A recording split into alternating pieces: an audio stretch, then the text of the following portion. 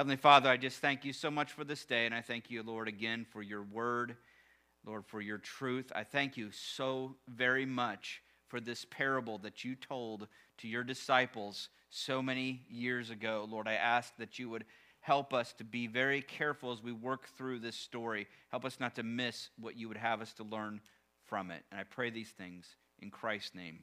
Amen. There are 4 characters in this story that I want to point out today. There's 4 characters that I don't want you to miss. And so I'm going to jump right in. I'm not going to give you any preliminary sermon. I'm just going to go right into the story. Luke chapter 15, verse 11. Jesus has been teaching. He just told 2 other parables.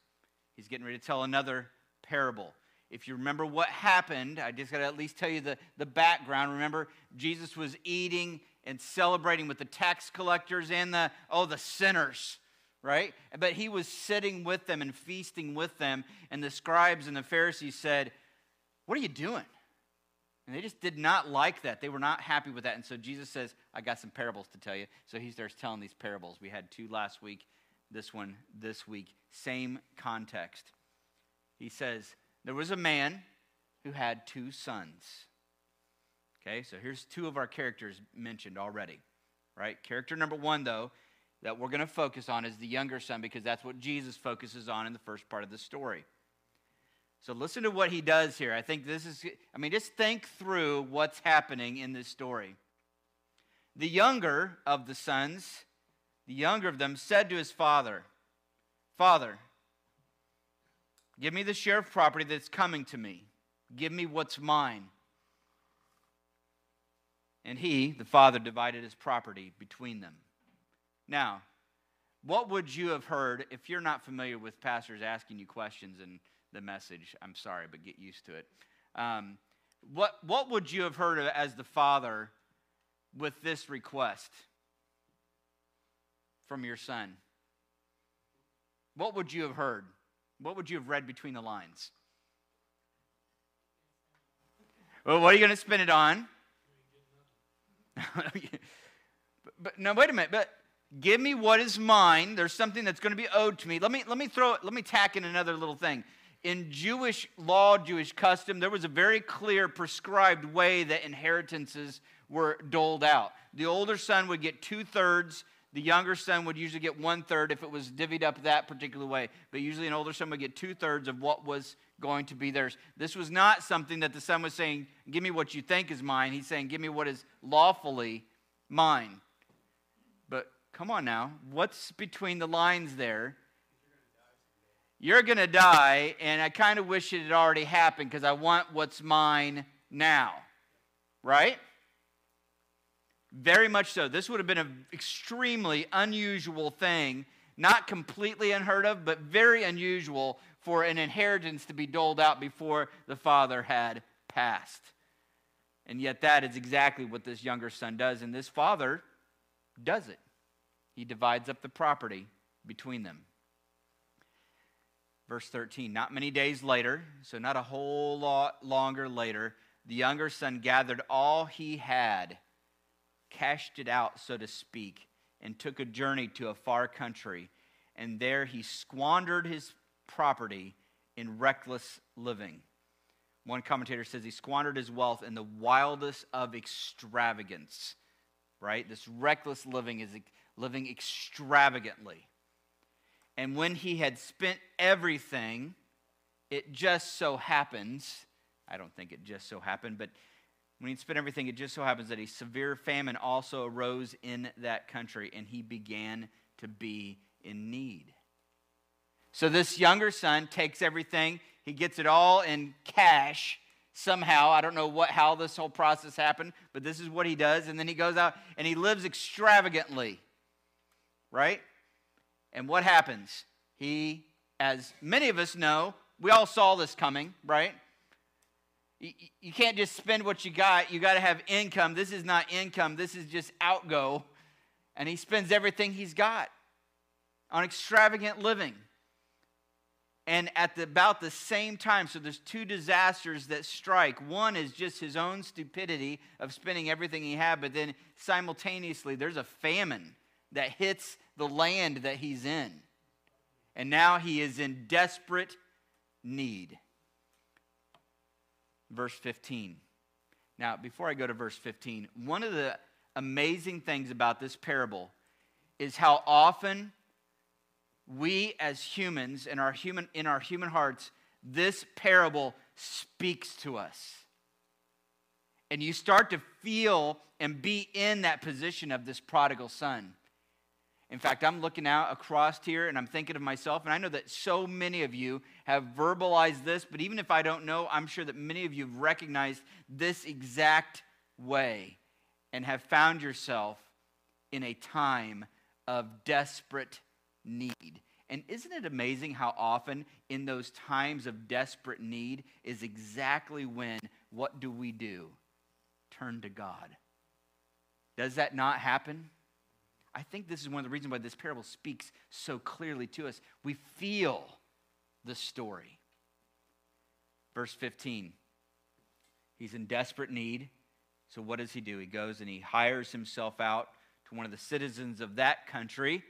This person that hired him sent him into the field to feed the pigs. And if you're a Jew, this is the worst, lowest possible occupation you can imagine.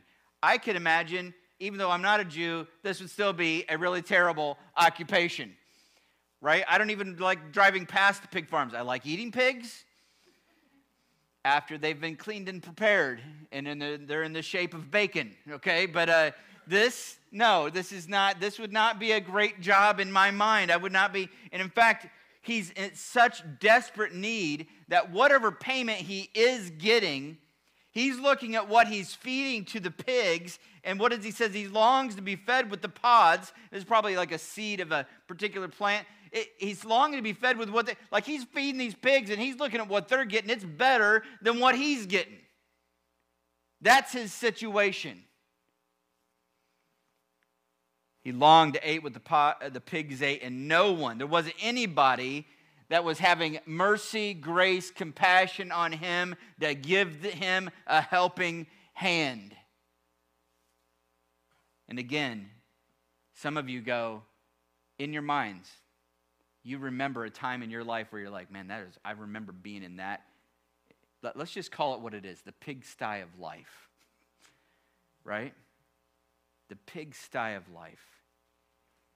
And there's a wonderful verse that comes next. In fact, what an irony that Simone just walked in, because I know this is one of Simone's favorite verses. Luke chapter 15, verse 17, the first part. But when he came to himself. I know that's one of her favorites.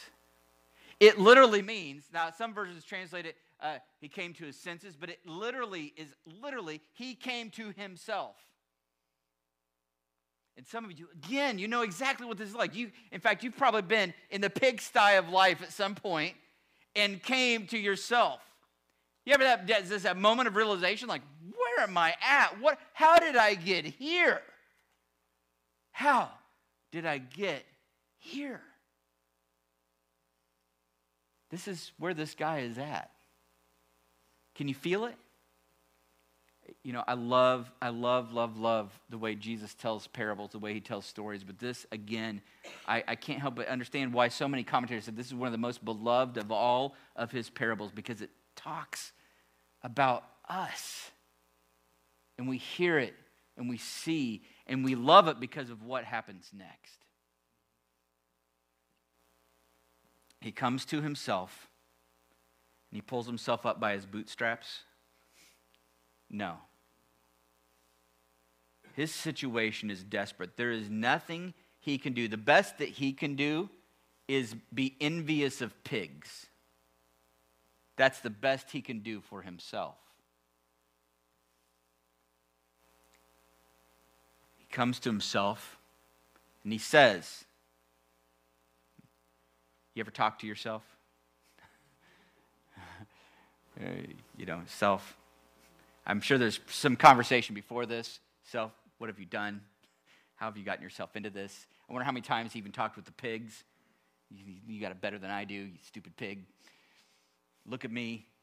Pig snorted back, and he felt like the pig was saying, yeah, you're a pathetic mess. And you were sitting there going, man, You come to yourself, and then you start telling yourself, you start planning. And you start telling yourself what to do. Instead of just listening to yourself, you start telling yourself what to do. Like, listen. So he says to himself, he came to himself, he said to himself, how many of my father's hired servants have more than enough bread, but I perish here with hunger? So he's really thinking about it. Like, my father's servants, they had some good bread. I remember when we baked it. It was delicious. It smelled wonderful. Those servants, I'm looking at what pigs get, and I'm envious of that, but my dad's servants ate better than what I'm getting as a servant to this guy. And so again, he continues speaking to himself, and he says, this is what I'm going to do. Comes up with a plan. I'm going to rise. I'm going to go to my father, and I will say to him, and have you ever worked out the conversation you're going to have with people in advance? I'm going to say, this is what I'm going to say. Okay, I'm going to say it. I wonder if he practiced it on the way back. Father. And you know, he's so spot on with what he's saying. Father, I have sinned. He recognizes his own sinfulness. I have sinned. And he knows that even though he sinned against his father, he sinned ultimately against God. And he references that by saying, I've sinned against heaven and before you. I think of King David, who had committed adultery, had formulated and orchestrated the murder of an individual. Still, in his prayer to God of repentance, he says, against you and you only have I sinned and done what is evil in your sight. Now, he sinned against a whole lot of people. But he recognized that ultimately this is high treason against the God who made me. And that's what this guy has done. I wonder if he thought of King David's words, even though this is a fictional character. I've sinned against heaven and against you. I'm no longer worthy to be called your son. I'm not going to demand any rights, anything that's mine. I'm not going to expect anything. In fact, all I want in this final sentence, and I want these words, just keep these words in your head. It's going to be important just a minute. Treat me as one of your hired servants, because he knows that's better than what he's getting now. If I could just have that, I would be happy. And so not only does he say it, he does it. Verse 20, and so he does it. He came up with a plan. He's going to do it. Rise, go to my father, and he does it. And he rises up, goes to his father, leaves the pigs, goes to his father. This ends, not completely, but this ends the focus of the story of the younger son. Jesus' story is now going to shift to character number 2. And character number 2 is the Father. Jesus, remember, is telling this story because he wants the scribes and the Pharisees to understand something about God. And in doing so, understand something about how they ought to be. And so you can hear God, the Father, in this story. He goes to his father and listens so very carefully to what happens next. While he was still a long way off, his father saw him and felt compassion. Let's think about what's happening here. He's looking, isn't he? And he sees that son a long way off. I mean, this is against all protocol in their culture for a father to act like this. You saw an extravagant son living extravagantly in a sinful way. I believe we're seeing a very extravagant father. Can you see him? And those of you that have been in the pigsty of life and you've glanced up and just hoped that God might have compassion on you, it's stories like this that gave you hope that God would. He sees from a long way off. He sees him. He feels compassion. I imagine him watching that son walking down the road, probably looking pretty terrible. Right? And he doesn't run out and go, look what you did. Does he? Compassion. And he runs. Breaking protocol, embraces him. It literally means to fall upon his neck and kiss him. And I imagine that embracing and on the neck. And if you've ever embraced somebody like that, isn't your face like right there? That's what this father does. Oh, embraces, kisses him. And the son said to him, remember he had a speech ready. Do you remember the speech? Father, I've sinned against heaven and before you. I am no longer worthy to be called your son. He doesn't get to finish the speech. There was one more part, wasn't there? What was the last part he was going to say? Treat me as a what? Servant. The father hears and stops him right there. The father says to his servants, you picture him? The son, Father, I've sinned against heaven, against earth, and if I could, servants, right? Can you see him stopping the son right there?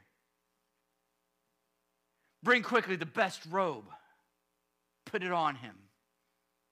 Put a ring on his hand, shoes on his feet, and bring the fattened calf and kill it, and let's eat and celebrate. It's time to feast. This, my son, was dead and is alive again. He was lost to me and now is found.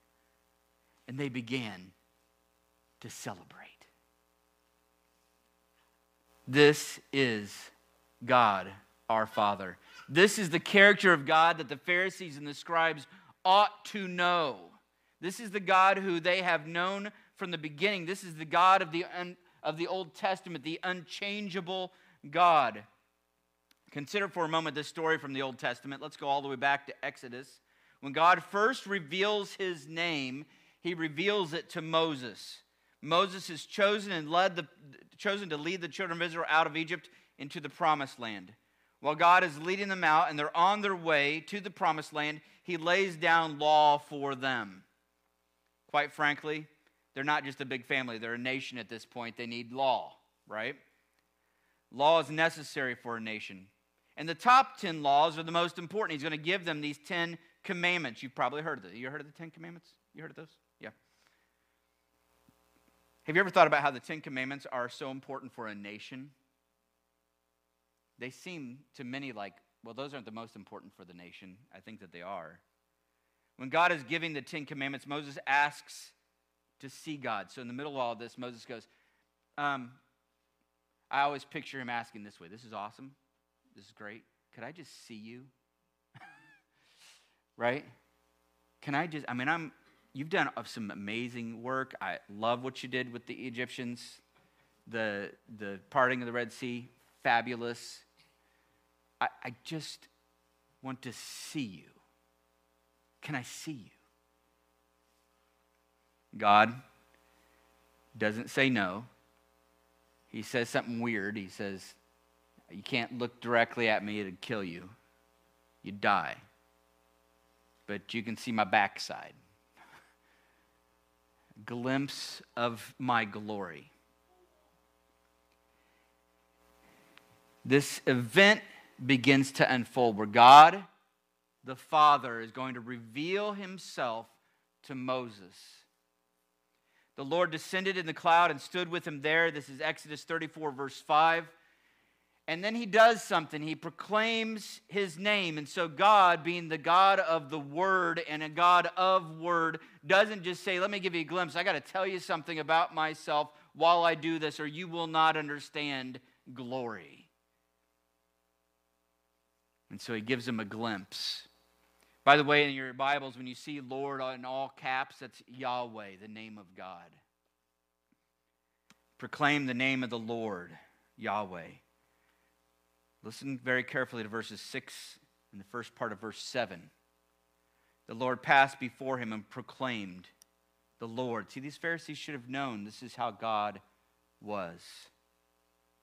The Lord, a God merciful and gracious, slow to anger, abounding in steadfast love and faithfulness, keeping steadfast love that's grace for thousands, forgiving iniquity and transgression and sin.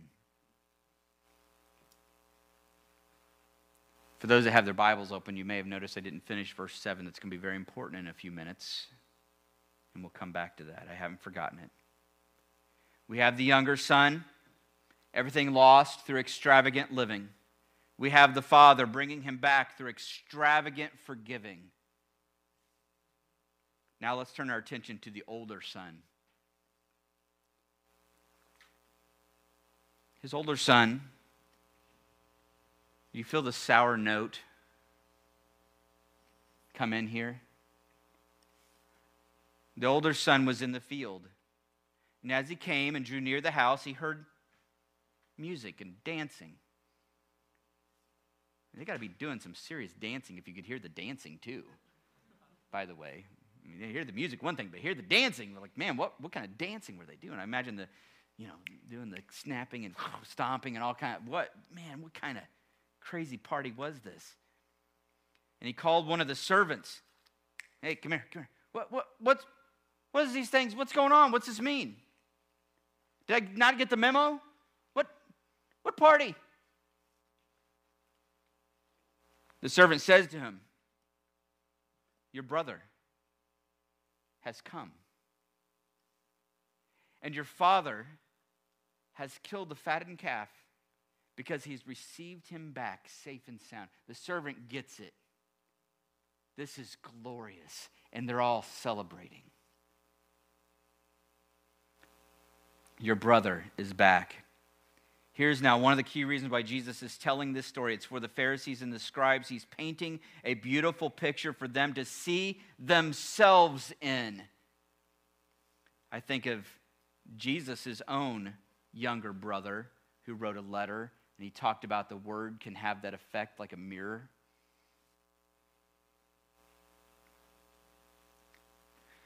But the Pharisees and the scribes were angry, and they don't see themselves in that brother.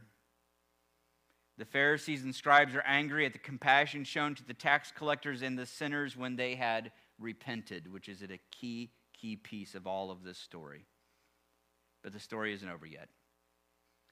How does the brother respond? He's angry. And he refuses to go in.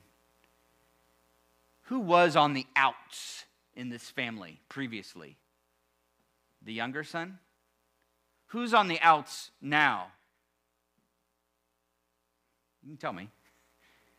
The older son refuses to go in because of his anger. He's angry and refused to go in, but his father, this father that has shown extravagant forgiving, has seen his other son in a distance and run to greet him.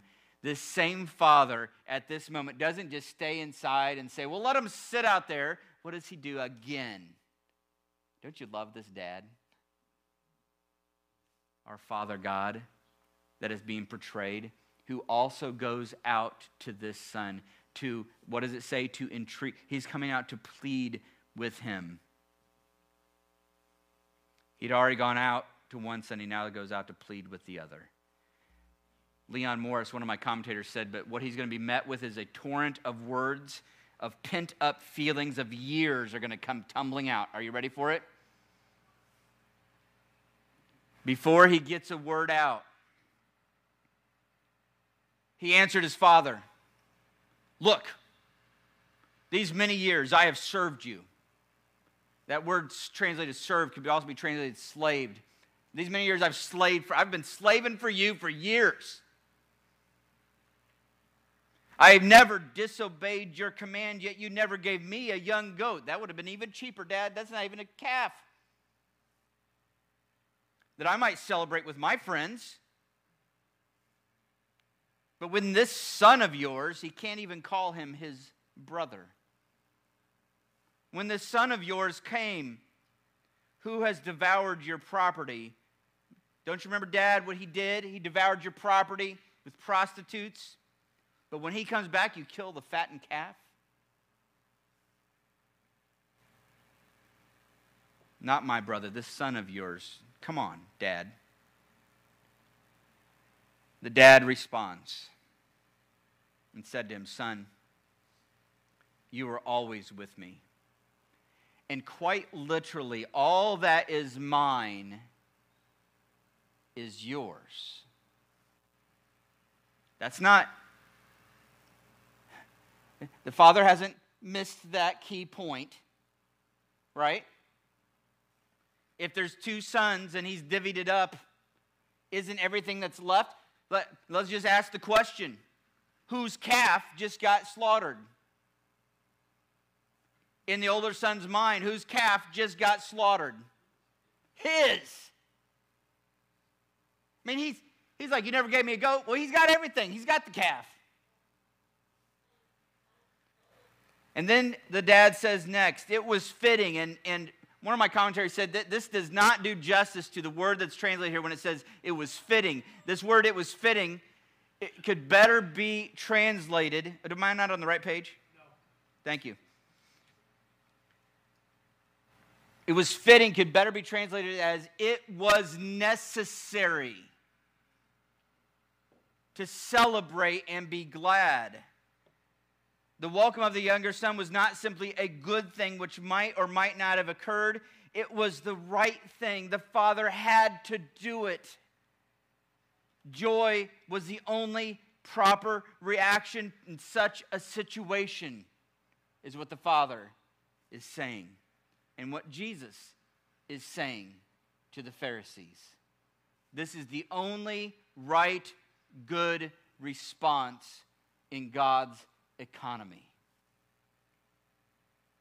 And notice he does not speak of my son, but what does he say? Your brother.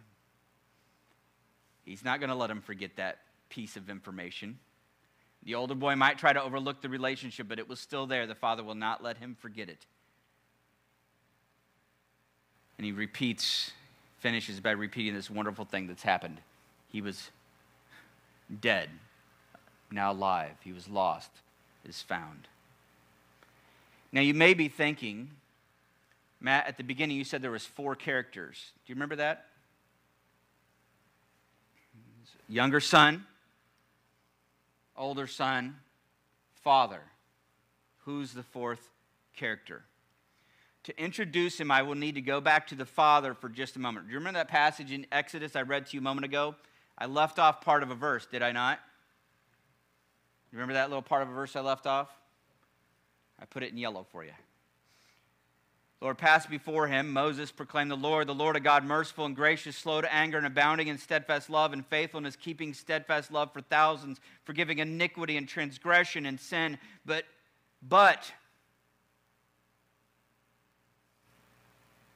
God, our Father, is not just a father, he's also a judge of the universe. And he is a righteous judge and a good judge, a judge that does not, according to this, who will by no means clear the guilty, visiting the iniquity of the fathers on the children and the children's children to the 3rd and 4th generation. God is a just judge, and bound up into God's character that he revealed about himself is a dilemma.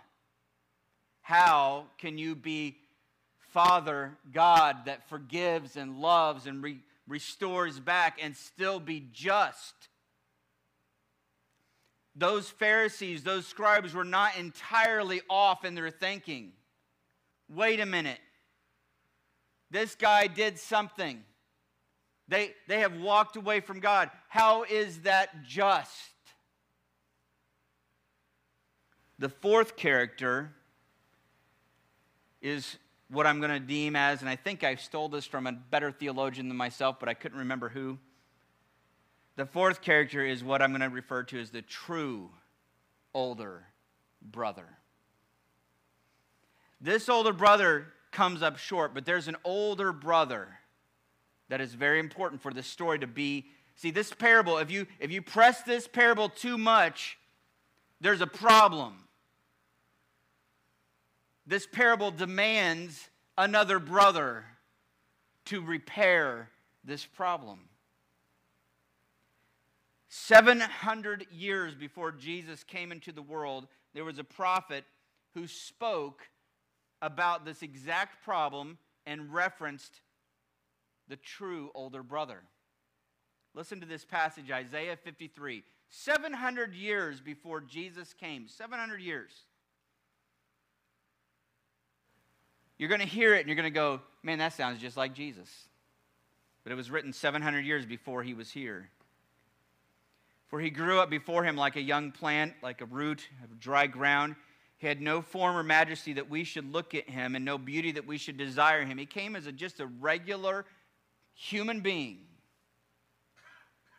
He was despised and rejected by men, a man of sorrows and acquainted with grief, and as one from whom men hide their faces. He was despised, and we esteemed him not. In other words, he would have looked like the younger brother in the pigsty.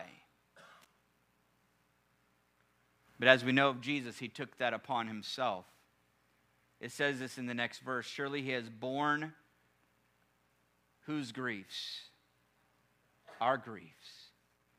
He has carried whose sorrows? Our sorrows. Yet we esteemed him stricken, smitten by who? God, the Father, and afflicted. He was pierced for our transgressions. He was crushed for our iniquities. Upon him the chastisement, that piece of celebration at that feast, there's still a justice issue, but it meets in Jesus, who takes the righteous judgment for your sin.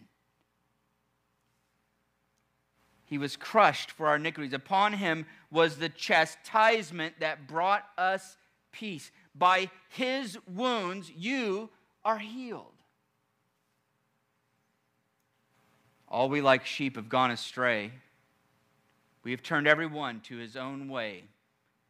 And the Lord God has laid on him, Jesus, the iniquity, the sin of us all. He was oppressed and he was afflicted, yet he opened not his mouth. Like a lamb that is led to the slaughter, like a sheep that before its shearers is silent, so he opened not his mouth. Yet it was the will of the Lord to crush him.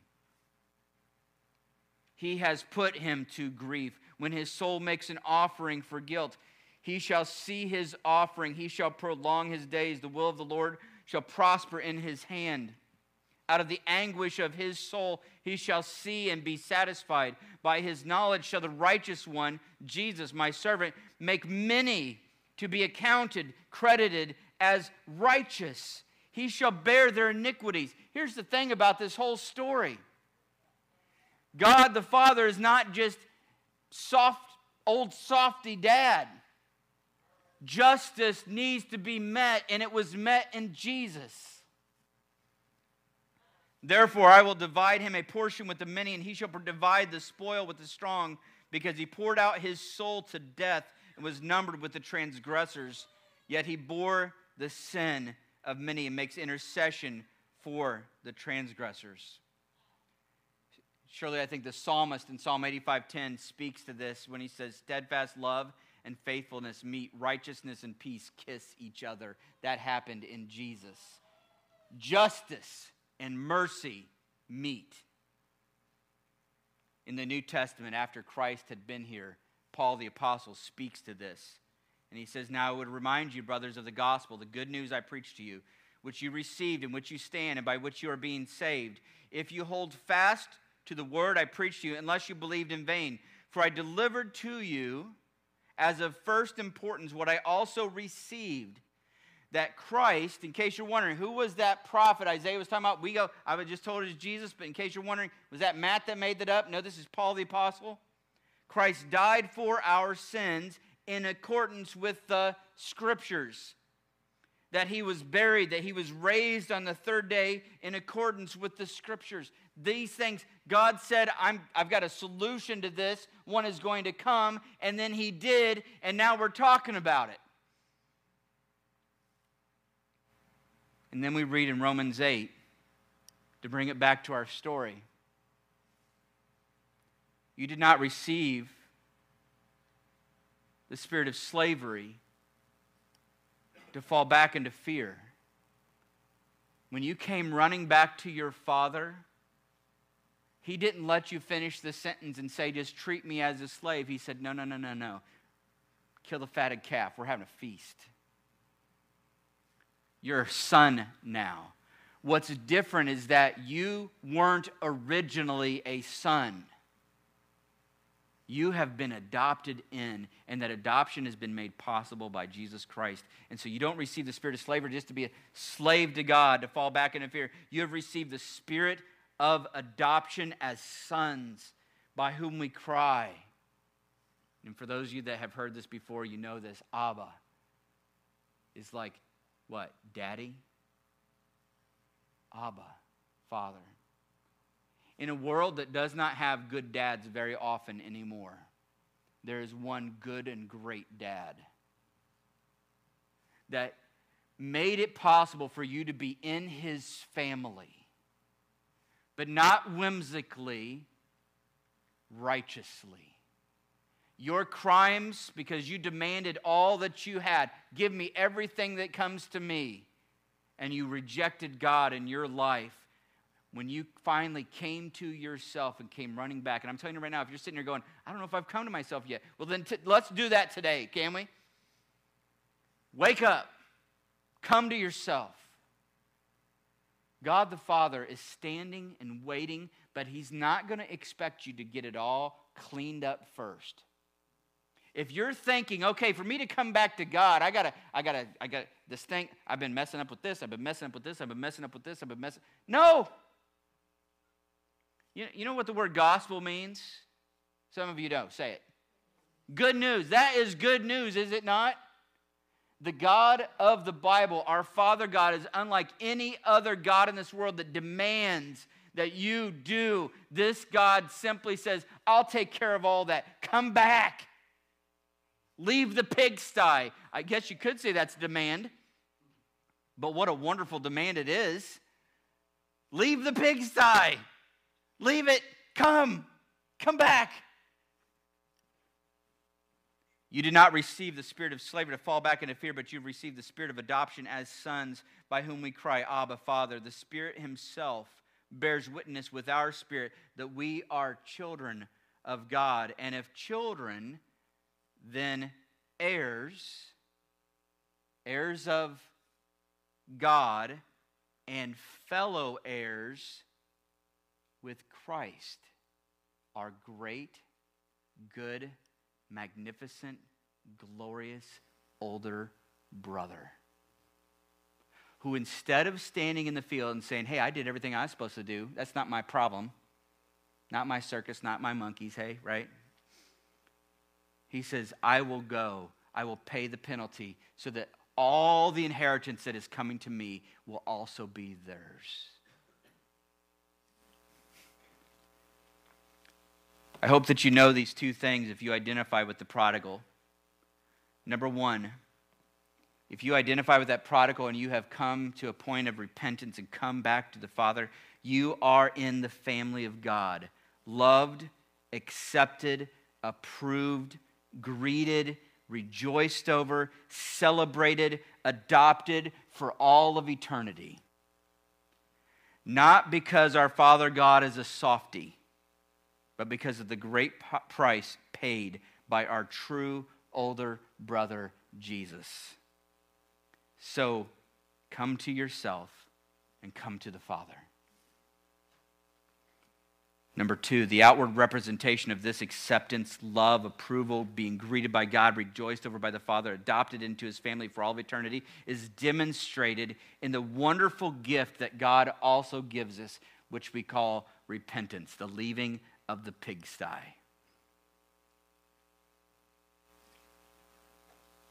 One of the saddest realities is how many of us have this option laid out and would choose the pigsty over the fatted calf?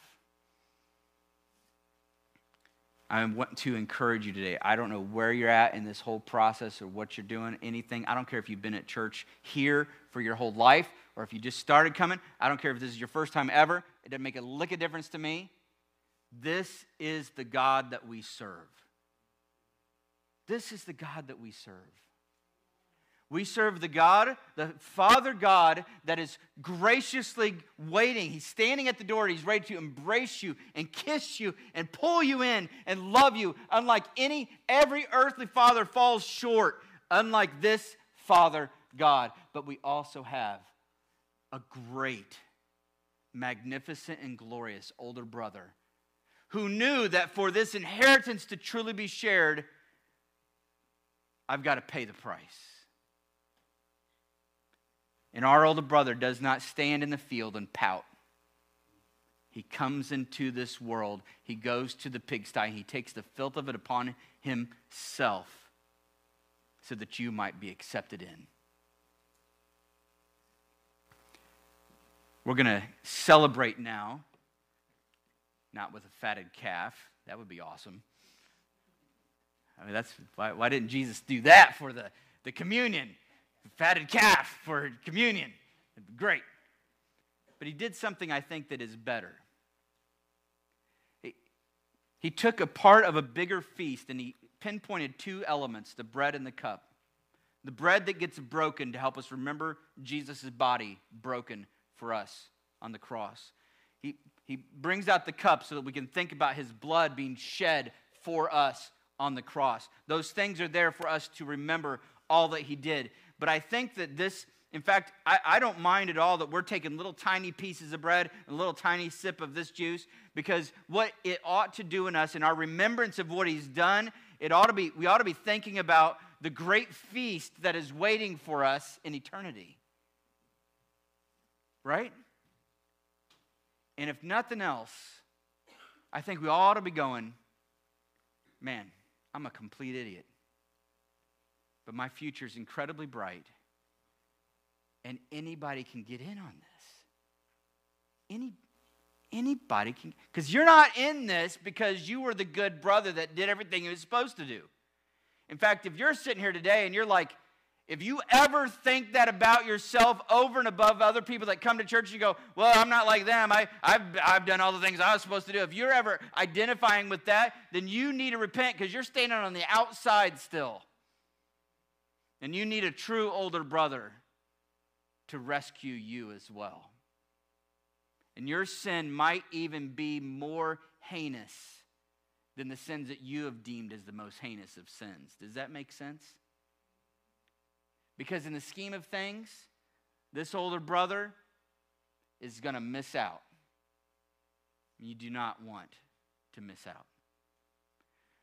I'm going to pray for this bread and this cup. I think I've got some guys that can come up and distribute these things. I want to ask them to do that. I don't know who's assigned. Have them come up. I'm going to pray for this. I'm going to have them hand it out. When it comes around, we got our little double cups, right? It's pitiful in comparison to the feast that is waiting for us. But I want you to pull that out. I want you to look at that bread and look at that cup and take a moment. And if you have never done so until today, let today be the day that you say, today, Lord, let me come running back to you. I don't deserve any of this. If you've come back and you'd like to visit the pigsty occasionally, repent of that as well. It's not worth it. He saved you from that. Heavenly Father, I just thank you so much for this bread and this cup. Lord, I thank you for all that it represents to us. Lord, I know it just is there as a reminder. But Lord, I pray that you'd help us not to forget our great older brother, Jesus Christ, who came to this earth, experienced the pigsty, and took the filth of the pigsty upon himself for us. Help us to never, ever forget the good thing that you've done. I pray this in your name.